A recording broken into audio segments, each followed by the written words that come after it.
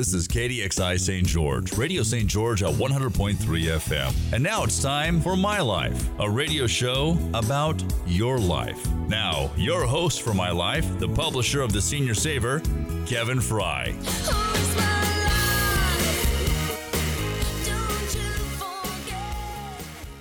Okay, here we go. Another session of My Life right here at Utah Tech Campus. And I've got a special guest with me here today. His name is Jeremy Johnson. I'm sure nobody in Southern Utah has heard that name ever in their life. And it was really nice of him. I asked him to come on the show probably a year ago, right? And you had some issues with that. So now, a year later, here we are. Appreciate you coming in. You bet. Thanks. Yeah.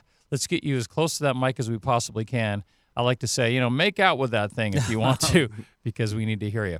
All right. So, Jeremy, we're going to talk a little bit about your life, obviously, and we'll go back. We'll go back a little bit because we're going to talk about the things that everybody wants to talk about. Before we jump into that, though, right now, probably people are wondering what you're up to, what you've been doing these days, and apparently you've got a new company. Let's touch on that real quick, and then we'll jump back. Sure. It's not my company. Okay, Yeah. But you're involved in it. Yeah, I work there. I'm not What's it allowed called? to own a business according to the government. Oh, is so. that right? They won't let you own a business I guess now. not. Yeah. Interesting. Um, But people still want your brains. yeah. Mm-hmm. So Yeah. And what's the name of the company? Box House. Box House, and it's tiny houses that you're trying to provide for people who can't afford housing, Or that's what initially we thought it would end up being. Right now, most of them are going to oil field workers in Texas. But okay.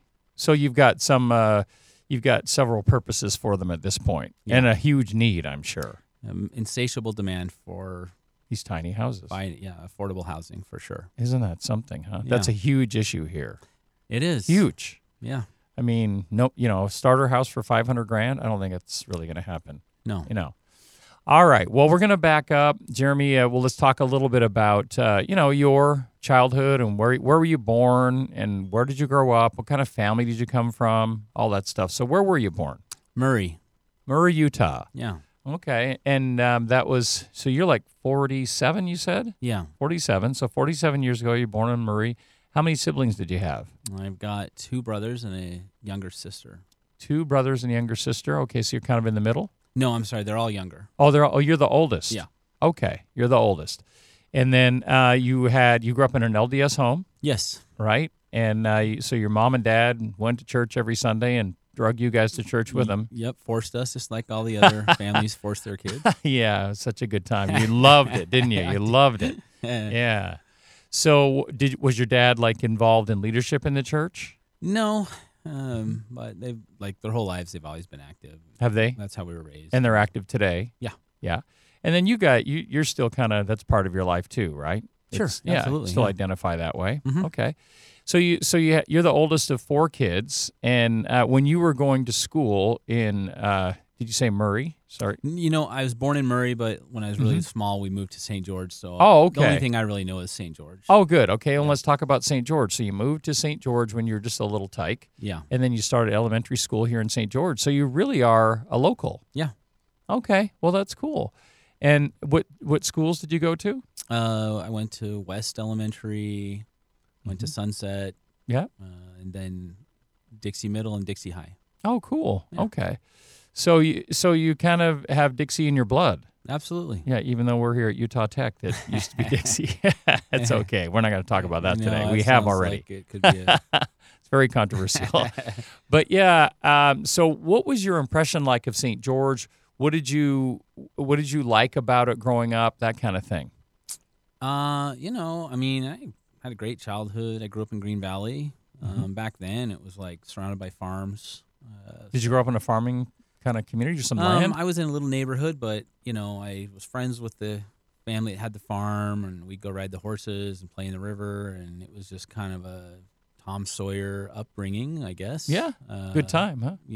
Kind of uncommon today, it seems like, but That's true. That's true. And today you kind of have a farm, don't you? You're kind of living on a farm a little bit? Yeah, I've been working on a farm over by Sand Hollow, small little farm, and Oh. I've enjoyed that for the last few years. When you say farm, what does that mean? 50 acres. Oh, you got 50 acres. Yeah, it's Okay. It's small, And but it's over by where? by Sand Hollow Reservoir. Oh, okay. Oh, gotcha. Yeah. Okay. And are you growing things? Yeah. What are you growing? Right now, peaches and watermelons and corn. Okay. Do you have a high IQ? I have no idea. Seriously, you've I- never actually checked on. I've never Did you go to college? For like one semester. Seriously. That's all I lasted. And where did you go to college? Right here. You went here to Dixie State at the time. Yeah. Okay. What were you studying? Business. You're studying business at the time, so you had an interest in business from a young age. When you were 8 years old, what did you want to do? Oh, that was a while ago. Yeah. I think I wanted to be like a mechanic or something. You So- like you kind of have an engineering mind? Is that? I just like to play with things and make them work. I had like a go-kart when I was a kid. Mhm. I'd tear it apart and fix it, make it faster, and try Really? to improve upon it. And so at that point, it was like, if I was a mechanic, I'd have all the tools. And What did your dad do? he's an electrical contractor. Oh, okay. Okay. And your mom stayed at home? Yeah. Okay. So the mechanical side of things, do you think that came from your father? Do you think that that's a family thing? I got a lot of it, I feel like, from my grandpa. He was really mechanically minded and just an inventor and tinkerer. Huh. And do you have an inventive mind? Are you the kind of guy who's always thinking up stuff? Definitely, yeah. That's probably the one strong point I have. The rest of my brain doesn't work well. Sure, that's not true. I can barely balance. I can't even balance a checkbook. Or, Uh-huh. I barely graduated high school, and so Would you say that you're a really creative type person? yeah. The right side works great. Left side not. So Are you an artist in any way, No. shape, or form? No, I'm not an artist. Do you but- play a musical instrument? No. Huh. Do you sing? No. Nothing like that. Not musical. No. But I love to solve a really complicated puzzle. Like what? Like what type of puzzle? I think if you were to say what my dream job would be, to work somewhere like at Rand in a think tank and give us Solve a really problems. difficult problem to solve, and then the resources to potentially solve it. And I would, in my perfect world, love to just sit and think through very complicated things and try and find a solution. So interesting. So if you could dream up something like a problem that's happening today that you could sit down and think about and try to fix, like what would it be? Well, right now it's, how does somebody get into a house that can't afford a house? Yeah, And it's a huge problem. big problem. Yeah, And- especially here in St. George, Utah. Yeah, it is. And so I'm down here on my farm, and people show up. I mean, I had a family, 5 kids, 2 parents. Dad works full time, and they're living in a camper in the desert with no water and power, and they just look like orphans. And I'm just thinking, this is crazy, And So he's there's got a full-time job, but when you factor in what rent costs and everything else, he doesn't make enough. yeah. And I'm thinking, wow, what's the solution to this? And so I just literally for a year think about that problem and try and come up with solutions. And Do you have is it kind of your natural personality to want to help people? definitely, Really? yeah. Because Sean Denman walked in here before. It kind of helped me with some things like he usually does, because I need people to help me too. But he mentioned, I have a friend that you bought a car for.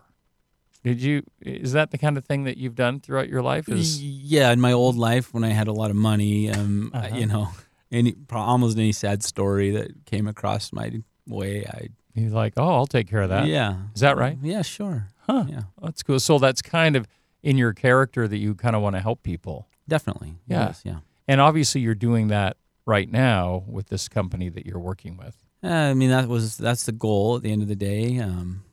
So hopefully that's how it ends up. Right now it's a lot of work. Yeah, I'll bet.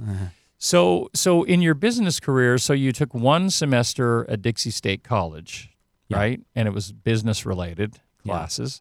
And then you dumped out. You're like, I'm going to do the... I started a business. Yeah, would you start? I went around and I would resurface the dirty stucco homes in town. And where'd that idea come from? I just drive around and, the old kind of stucco, the cement, it would get the red dirt on it. Yeah. Look bad. I just researched a way to fix it, and sure enough, people wanted to Wanted have that that done. done. And turned into a business. Thriving and, business. Yeah. How many employees did you have? Nah, not a lot. I Mm-hmm. think at the peak, maybe 3 or 4 or something. Or a lot of 1099 type guys? Yeah. Yeah. Mm-hmm. And you it was successful. Obviously, did you sell the business? No. Okay. Yeah, just moved on to something else. Yeah. What'd you move on to? Internet. Oh. Internet was like a new thing back then. Yeah, and- like 2000-ish. Yeah. Huh. And what kind of internet stuff were you working on? The first thing I did was in the early days, eBay made it really easy to buy stuff, but selling took, you had to know like a little HTML and it was complicated. Needed some programming. Yeah. Yeah. So we just sold like a little program that made it easier for people, taught them how to do it, and It was needed at that time. it was needed at that time. Yeah, right. eBay, and that was turned into, something I just started in my house, and I think we did $30 million in sales. 30 on that. million. Yeah. Are you kidding? Is that right, huh? So, but You eBay start- eventually figured out, like, hey, like they just made a program that was way better than ours, and it was free. So, So computer programming or creating software is something that you can do? no, Okay. no, I You definitely commissioned not. someone to do it. Yes, Interesting. You had the idea and you went to people that can do it and you said, we're going to do this, and you created a $30 million company.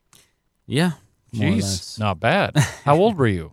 Let's see, I would have been in my early 20s. In your early 20s. Yeah, So you had success really, really early on in your life, I think so. Yeah, in your early 20s. yeah. So yeah, it was your company, Yeah. right? It was your company. And did you have any partners? No, Okay, so just you.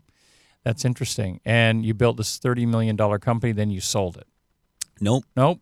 It became obsolete. no. Nope. It just morphed into. It stayed the same. That was iWorks. That was a company the government ended up crushing, and so it just kept Okay. growing. Okay. And added different products, and new people are asking us to do stuff for them, and pretty soon it was a $100 million a year company.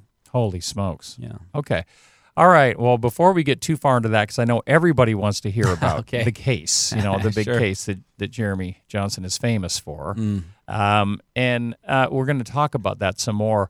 But let's talk a little bit about, were there other ideas that you had that you were working on, or were there things that you had a deep interest in? I'm just trying to get in your head a little bit because, what were your goals in life, do you think? What did you really want to do? Did you want to be a rich and successful businessman, or did you want to help people? What did you want to do? I would say both. I mean, I think, when I was a kid, when you're little, everybody's like, I want to be rich when I grow up, right? Yeah. So I thought the same way. Did you? And I would always in my mind say, like, hey, God, if you help me be rich, I promise I'll like be really good and do a lot of good stuff with the money. So your prayers worked. How come mine didn't work? I used to say those too. I'm like, hey, God, I want to be rich. And he's like, you're too stupid.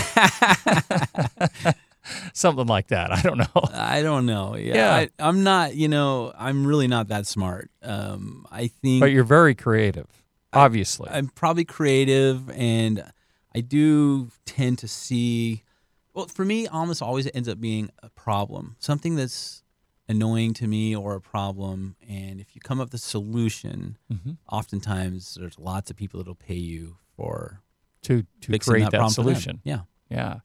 Like, when you look at St. George, for example, and you probably see some of the problems in St. George. What do you think are some things that we need to solve here that it would be fun for you to be involved in?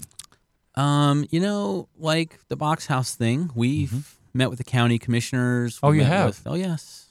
We met with the city people because it's interesting. In St. George, by the time we get a piece of property and we go through all the craziness that it takes to put a house on it, you're into that lot.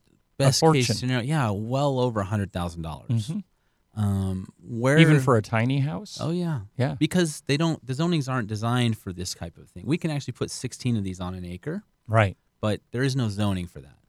Yeah. And Where are you it's- going to put it, right? Right. It's a gargantuan task to Yeah. try and get a zoning law changed specifically for a certain type of housing. Even though they admit they need it, it would be very beneficial. But the zoning laws need to be changed, and that needs to go through a lot of red tape. And their thing is, the the people whose house this goes by is going to complain, and they don't want, these kind of people, I guess, living by them. And So we need to it's stick them out there in the wilderness somewhere or something. Yeah, and I mean, even that'd be fine. Like, just make it possible. Yes. It's funny, though. So, like in Texas, for example, we can put one of these on a lot there with all the utilities and everything for like $15,000. Really? Because the land's cheaper. The land's cheap, and they don't care. There's the zoning. You're like, they put them don't wherever care. you want.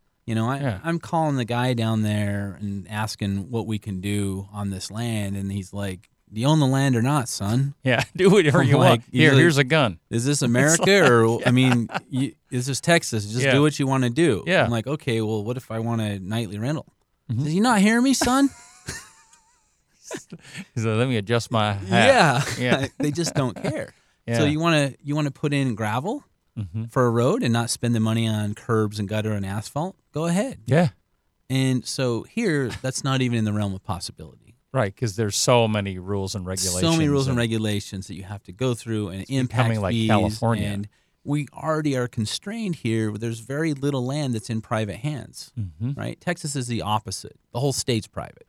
Really? So it's not like this rare, valuable commodity like we have here, that on top of the loose zoning regulations, it's more conducive to work there than So it does you're here. looking at Texas more so than Southern Utah just because it's easier to get it done there.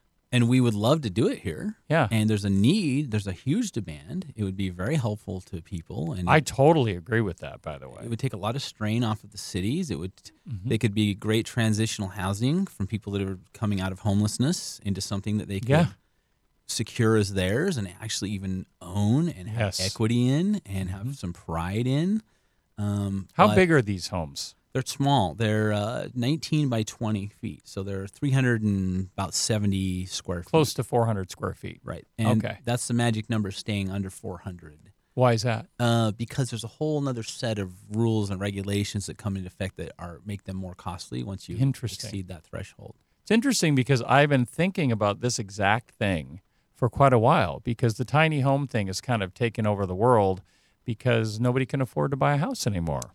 And I think in the future, what we'll see is the people that can afford to buy will be buying ones that are made in factories and that don't require cement trucks to come out and workers to build on site. They're mostly built somewhere else, and they're set up within a couple of days. And the cost savings is significant when you do it that way.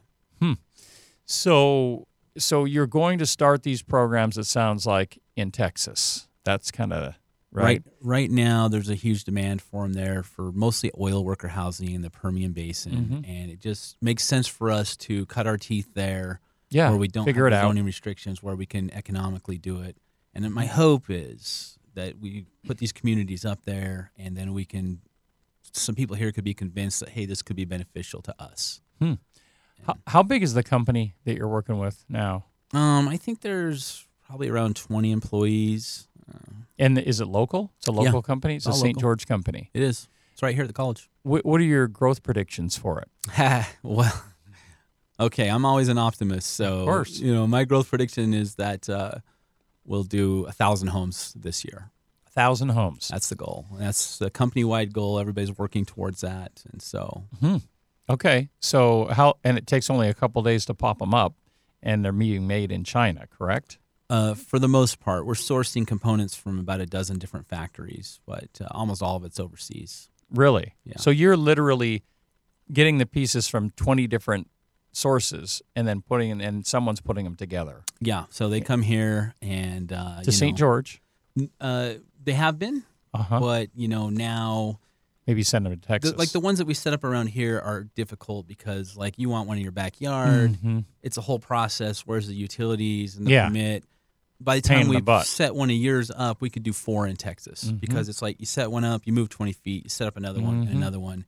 And so a crew of 2 guys can set up 2 homes a day.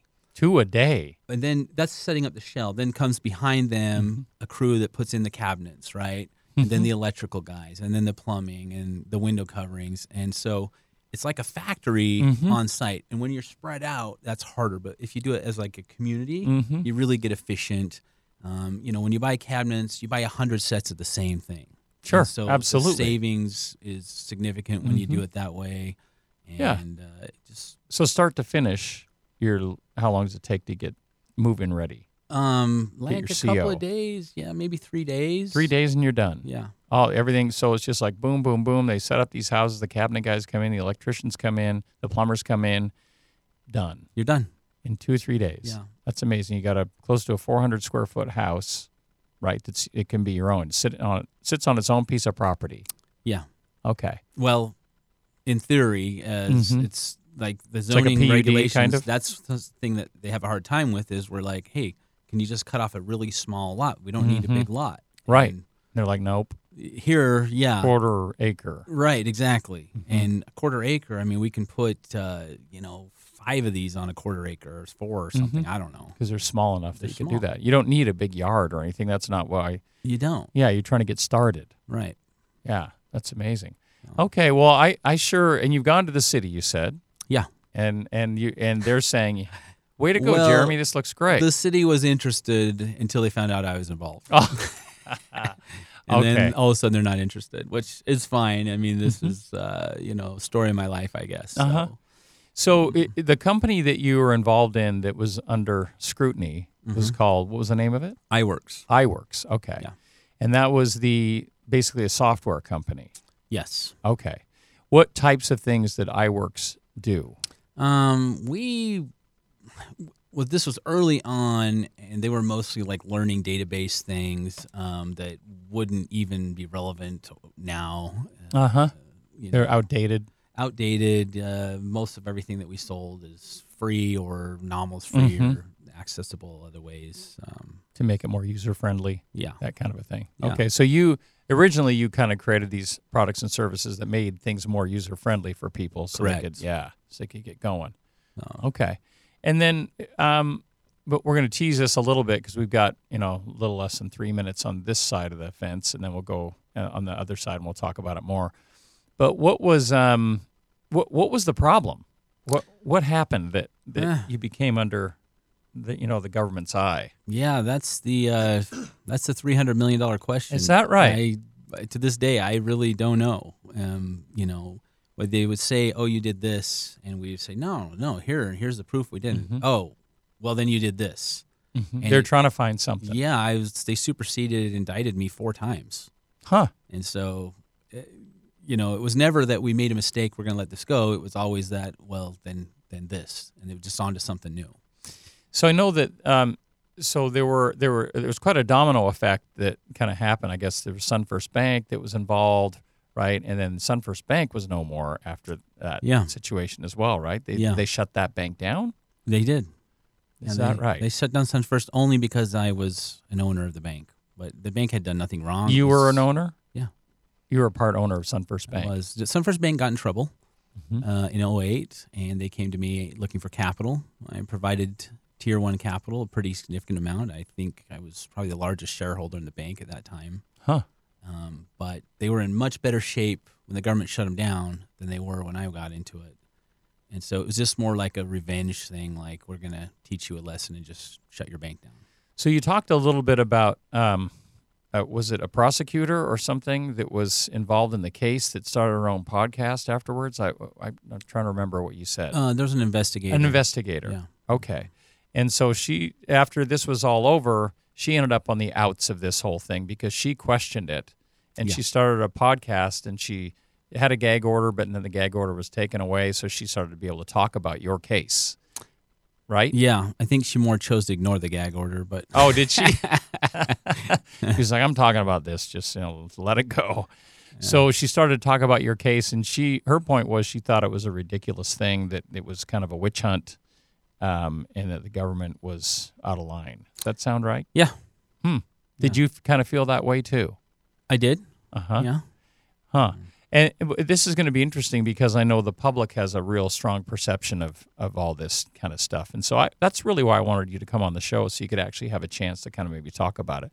Sure. So we're talking with Jeremy Johnson right now, and we're talking about iWorks and, of course, the big court battle that went through the government. We are going to come back after this and talk about that. So stay tuned. We'll see you in just a minute.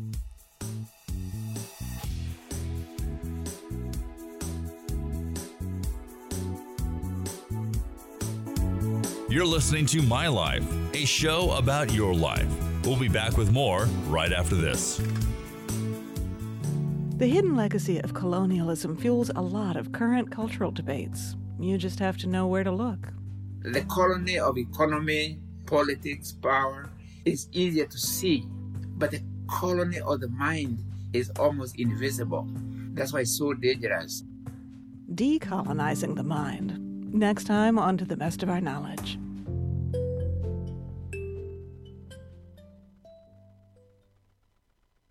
To the Best of Our Knowledge with Anne Strainchamps.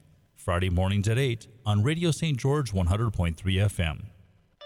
Part-time work, competitive wages, and a free meal per shift. Angelica's Mexican Grill is looking for your skills to join them at their downtown St. George location. Drop off your info to Angelica's at the corner of 100 East and St. George Boulevard or call 801-512-1847. 801-512-1847. Come be a part of the team and the fun by working at Angelica's Mexican Grill. 801-512-1847.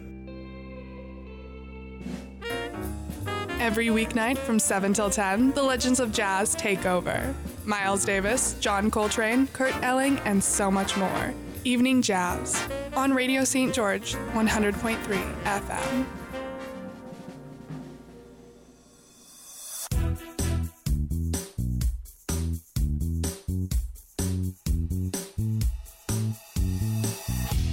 We welcome you back to My Life, a radio show about your life. And now your host from the Senior Saver, Kevin Fry.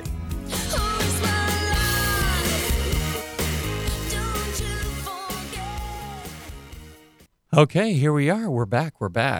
Jeremy Johnson is our guest here in the studio today, and we're talking about, of course, the big court case that everybody's curious about. We're going to talk about that. But just to recap a little bit, Jeremy's a Utah boy. He kind of grew up here, went to all the Dixie schools and all that kind of stuff. He even went to Dixie State for a semester, and then he just started businesses. He started jumping into business, doing his own thing, and he's had amazing success at that. And then he started a company called iWorks, and that became in question. That company became in question, and the government, I guess, started an investigation. Is that correct? It is. Mm-hmm. And there's been a lot of hearsay about it. I haven't studied it. I haven't studied the case. I haven't seen much about it. I just know that everybody in town knows Jeremy Johnson, and at least the name, right? Yeah. I know that your wife is a part owner, or your wife and your mother-in-law, mother, okay, run a quilt shop and sewing shop here in town. So they do that, and then you have your things that you've done, lots of different businesses, and had a tremendous amount of success. You were part owner of SunFirst Bank, which was involved in all this that came down. So people, everybody's got things to say about Jeremy Johnson. But one of the things that I remember when I was back in radio was these big parties that used to happen on Lake Powell, and I was never invited, so it was like well, ironically, I wasn't invited to most of them either. You weren't either? I think my boats were involved in some of them. Is that right? Yeah. Did you have some houseboats down there? Yeah. Okay, so you had a couple of houseboats, and then so people were always like, "Hey, Jeremy." We talked about you a little bit before too, and we said Sean Denman came in the studio and said, "Hey, a friend of mine, you bought a car for a friend of mine," and that's what he wanted to bring that up and ask you about that, and you were like, "Yeah." Usually when people came to me with a sob story, I would help them out. Yeah, that was kind of. So is this kind of the same type of thing with the houseboats too? Yeah. People would say, "Hey, we want to go have a party on Lake Powell. Can we borrow your houseboats?" Well, they didn't usually phrase it as they're going to have a party. It was like, "Hey, can we use your boat this weekend? Just some friends having to get together," and then there's a couple hundred of us. Yeah, I find out later it was knock down, drag out. Yeah, but I don't know, maybe they weren't even intended to be like that. I think when you're like, "Hey, we're going to go on this awesome boat," it's like not hard to find people to go. So. Well, some of the other rumors, and we'll talk more about the case as we get going here, or some of the other things I've heard talked about, was the huge house you had in Little Valley. Is it Green Valley? Green Valley. Yeah. It was in Green Valley. Okay. So you had this huge house, and then you had a plane or a helicopter or something, or all the above. And multiple. Is that of all the right? above. Yeah. What did you have?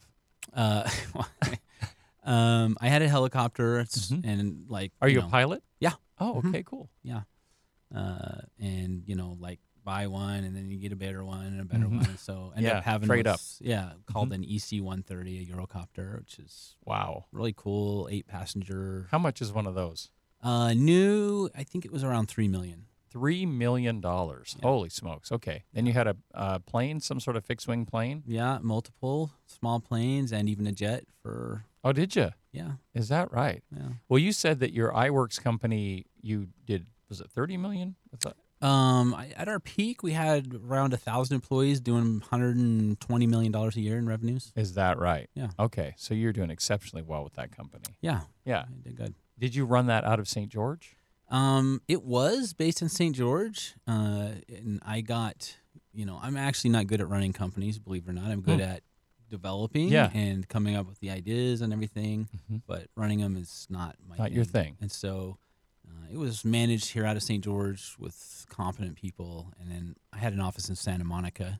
Huh. That's mostly where I worked. I had a little Skunkworks team, and we just came up with new software, and we got something working, and we sent it up here, and So you had a home here Yeah. in St. George where your family is, yeah, and then you had a home in Santa Monica as well? that's right. Okay. Yeah. Have homes anywhere else? Yeah, there was a few scattered about.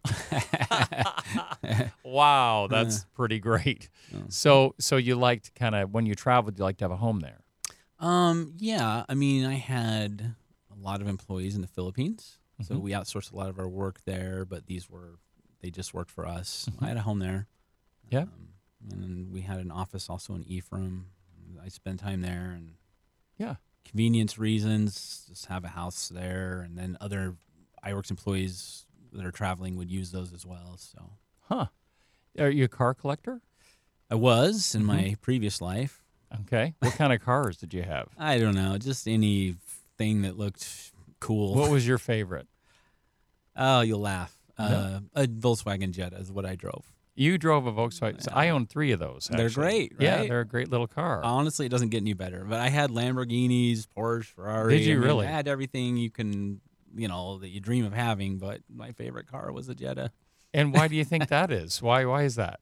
Just don't have they to think look about it or shiny worry about it. Yeah. and pretty, but they're really a pain to drive. They ride rough. They do go fast, but I mean, every curb you got to try and hit it. Yeah. And so it's like work driving the thing, and the old Jetta, you don't worry about. You just go. Yeah. So there was also, I remember a story, there was an earthquake overseas. Where was it? I'm trying to Haiti. In Haiti. That's right, in Haiti. And you organized some volunteer efforts in Haiti, didn't you? Because you had your planes and you had your helicopter and you had all that, and you started going over there to help out after that massive earthquake that happened. Yeah. Are those the types of things that you were doing a lot of? Did you organize those types of things a lot, or was it just felt a need and you're like, I got to do this? No, Haiti was unique. I'm fascinated with, a country like Haiti. Haiti is the poorest country in the Western Hemisphere. 2/3 of the country lives on less than $1 a day. And so in my mind, I'm wondering, how do we have this situation that's 600 miles from the most prosperous country in the world, right? Like What happened to Florida's cause this, back, divergence? Mm-hmm. So when the earthquake hit in Haiti, I already knew how horrible the was infrastructure gonna be. was. Yeah, and they really had no capabilities. They didn't have any helicopters there. The hospitals were barely functioning even before the earthquake. So I thought, you know what? I could put money into something like this, but this might actually be something I could get on the ground and maybe actually do something. Mm-hmm.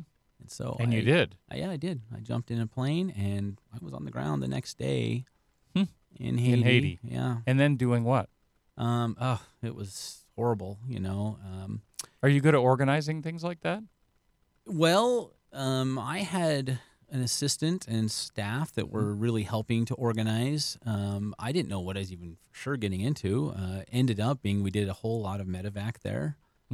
We had the only helicopters operating in the country, and Amazing. so we would find people that were broken and hurt and bring them back. to the try to fix 'em, airport, huh? and as much as there was some aid to people that were trying to help, and that got to the point where it wasn't. There's some cases there's just nothing they can do. You know, if you got snapped femurs or whatever, and so I more or less forced my pilots to. I would just fill up the plane, and I'd force them to fly to Fort Lauderdale and dump them. In the hospitals there? Well, they would just. I mean, there's a kind of an interesting story, but like, I went. I'm flying the helicopter. We're taking food to orphanages because they're not No getting. food. Yeah, they're not getting anything through, and then we're grabbing kids for the most part that are the most severely harmed. And I remember there was 2 girls that we got. They were about the same age as my daughters at the time. And in Haiti, everything's built out of cinder blocks. Only Yeah. they don't have money for steel, so there's no rebar in them. So when the earthquake came, it would Collapsed them all. right, and so it looks like someone took cinder blocks and would throw them at these kids. So you'd have snapped femurs and even the skin ripped off. Jeez. And so one of them, the older girl, she had a broken femur, and then her little sister. What had happened in Haiti? They also cook with charcoal, these little stoves, and so the wall had fallen down, and it pressed her against this hot stove, and burned her little hand right down to where you could see the bone, and then the side of her face and the ear, and just horrific so stuff horrific. like that. Huh? Like you can't even imagine you're in, you know, this could be happening in the world right now, and so And there's nothing nobody's anybody- really helping. There's Nobody's, they don't have anything to help them with. They don't have any they're all on their own. exactly, and so I told the pilots, take these kids to Florida, and they're like, Jeremy, we can't. They don't have Yeah. papers. We don't have clearance, documentation. Yeah.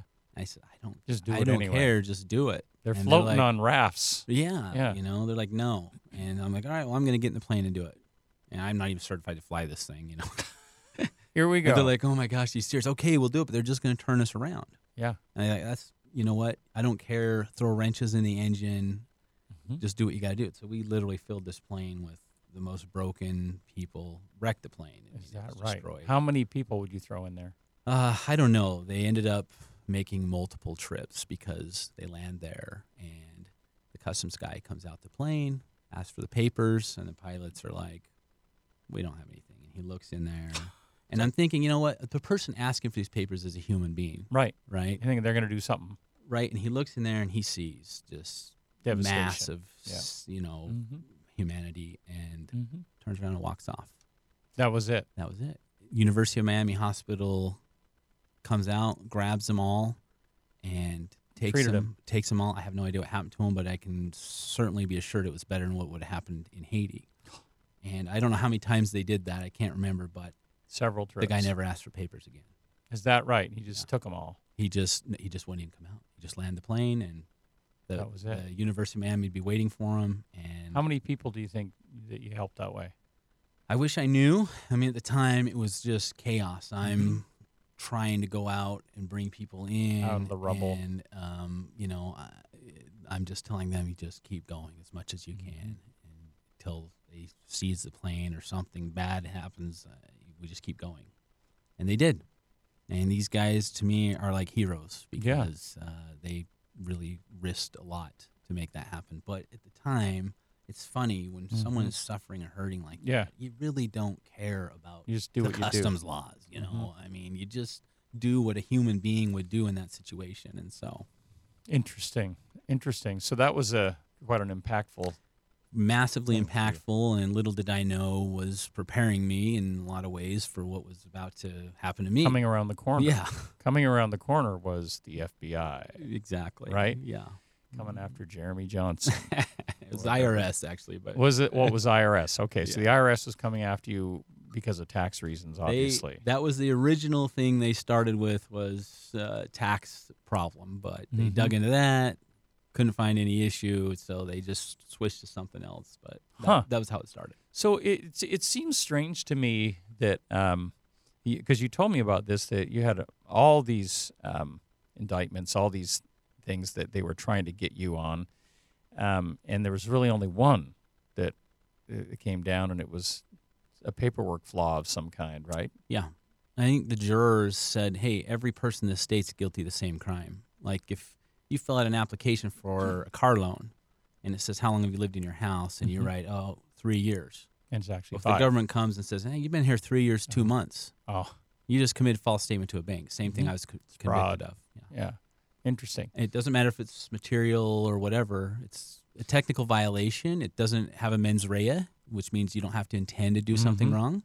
Huh. And the punishment for that is like probation. It's nothing. Right. But that's all they need is the one charge, and then they can sentence you to everything you're found not guilty of. Yeah. Well, let me tell you what I think I heard someone say. Oh, Jeremy was defrauding old women of their money with some sort of credit card scam. Yeah. That's what I heard. Yeah. That was what I heard. What's your answer to that? I would love to meet any of these old women so I could, give them their money Get a back. feel for that? And Yeah. that's my response every time. Like, is there anyone that you know? Because I would love that to make happened that to? right, And the government would love to have had some old ladies in court to come in and say something like that, because that would have really solidified their case. But the reality is, out of 6 million customers, they couldn't find one. So there was no tax fraud. They couldn't find No. any evidence of tax fraud. Yeah. And there was really no banking fraud either. They were trying to find banking fraud, and they didn't find that either. Right. They're trying to find anything, any wrinkle they could find, and they couldn't prove anything. That's right. Right? Did you have to defend yourself? Did you have to pay did.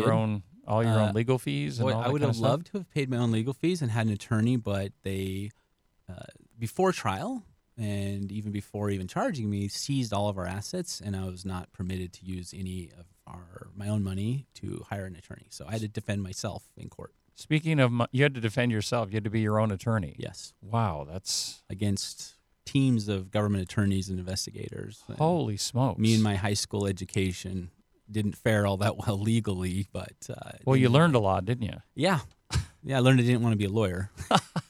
Yeah, it'd be awful. So the other rumor is that you took a whole bunch of cash and buried it out there in the desert, and everyone's out there digging around looking for it. No, you got it wrong. It's gold. Oh, is it gold?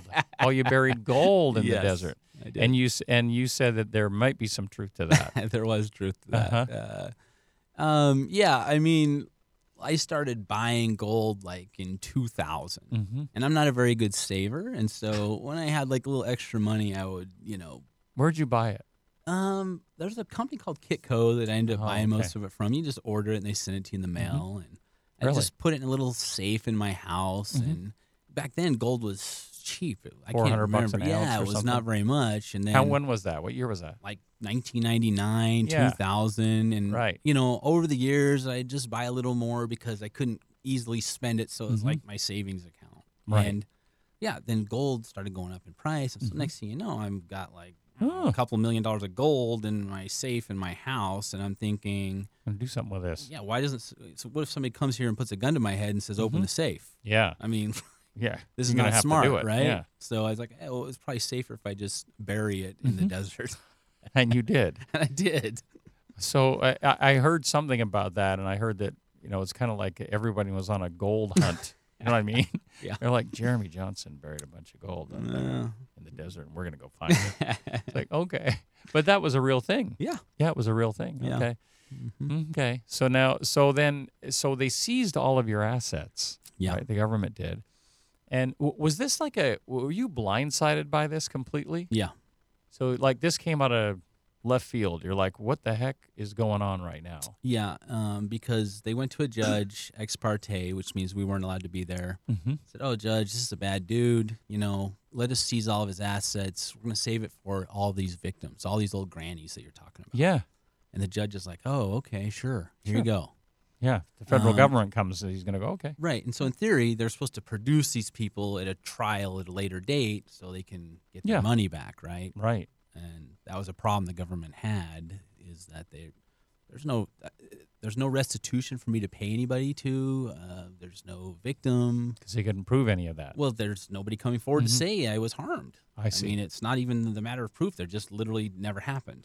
So They couldn't put the case together. they couldn't put the case together. So they just kept kind of switching it. Oh, well, maybe you defrauded banks. We're gonna try that But now. Once again, well, no bank was harmed. No bank lost any money. Well, look at this application. Mm-hmm. You wrote the wrong number of employees, or somebody in your company did, and you're liable for it on this application. And that's fraud. Because you lied to the It's government. not fraud, actually. It's Oh. a false statement to a bank. Fraud would include the element of intent, that I intend to Oh. harm, right? Right. Making a false statement doesn't include that element. It's just illegal. It's just, yeah, I'm liable for it because I own the company, and Interesting. But that's that's why the jurors were so upset, is they felt like, hey, the jurors felt like they got sold down the river on this whole thing. yeah, they felt kind of conned. I think that they were more or less made to find me guilty of. Who's the lady who did the podcast? Do you have her name? Yeah, her name's Pamela Lindquist. Pamela Lindquist, and those are online somewhere. Yeah. So if someone wants to go look it up, basically what she's talking to the jurors, right? Well, that's, and among other people, but that's Mhm. just part of it. Yeah. Okay, about the whole case, and she was very frustrated by it because she felt like it was kind of a witch hunt and there was really no case. She did. Yeah. Yeah, and so did you feel that way. At the time, for sure. Mm-hmm. Yeah. Okay, so then you were convicted of this one count, Yeah. right? And did you serve time? Yeah.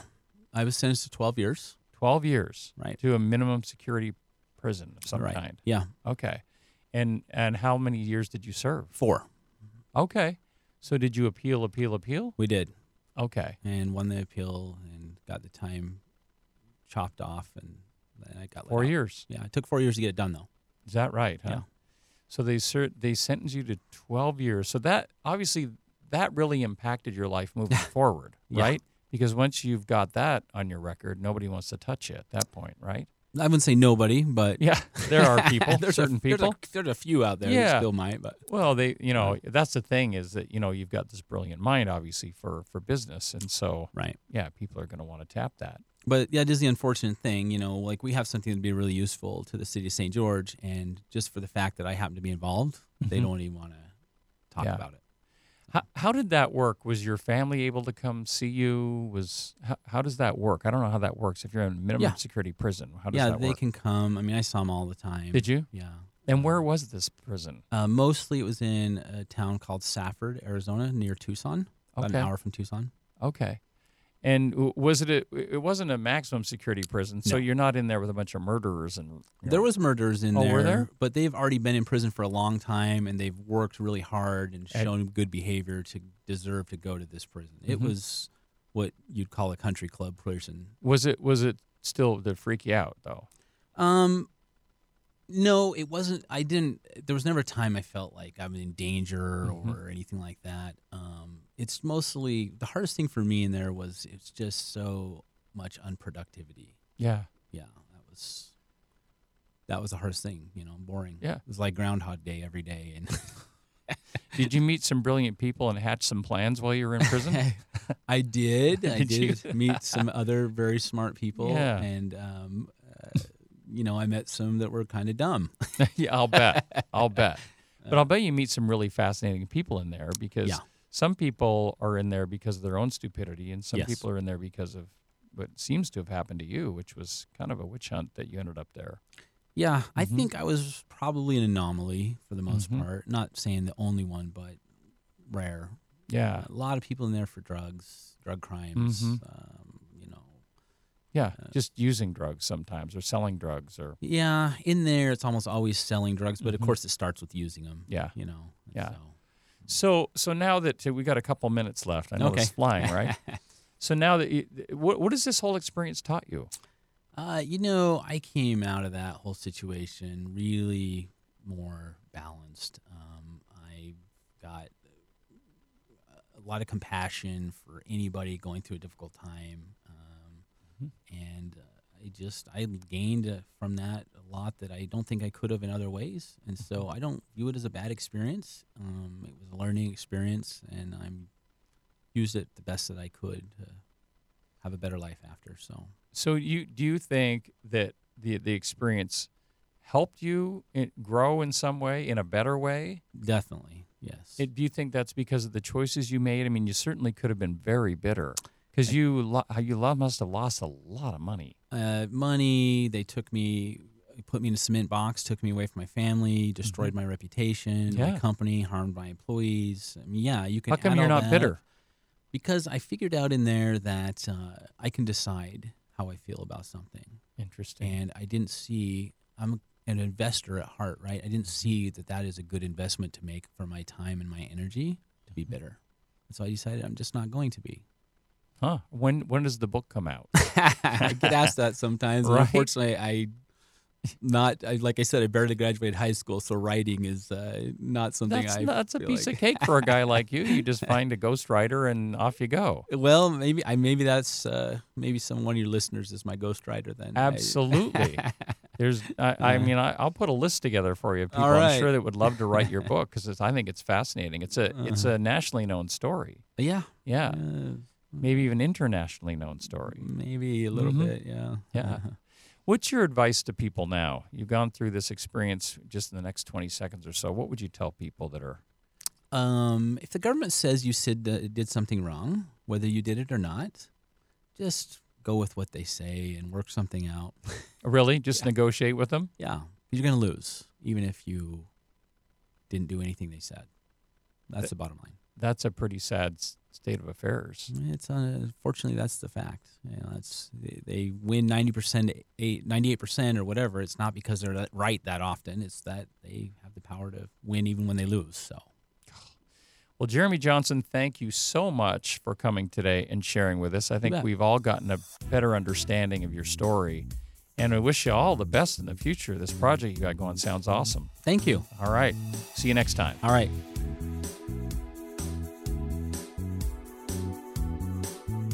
You've been listening to My Life, a radio show about your life with your host, Kevin Fry. If you'd like to share the story of your life, contact Kevin at kfry@myseniorsaver.com.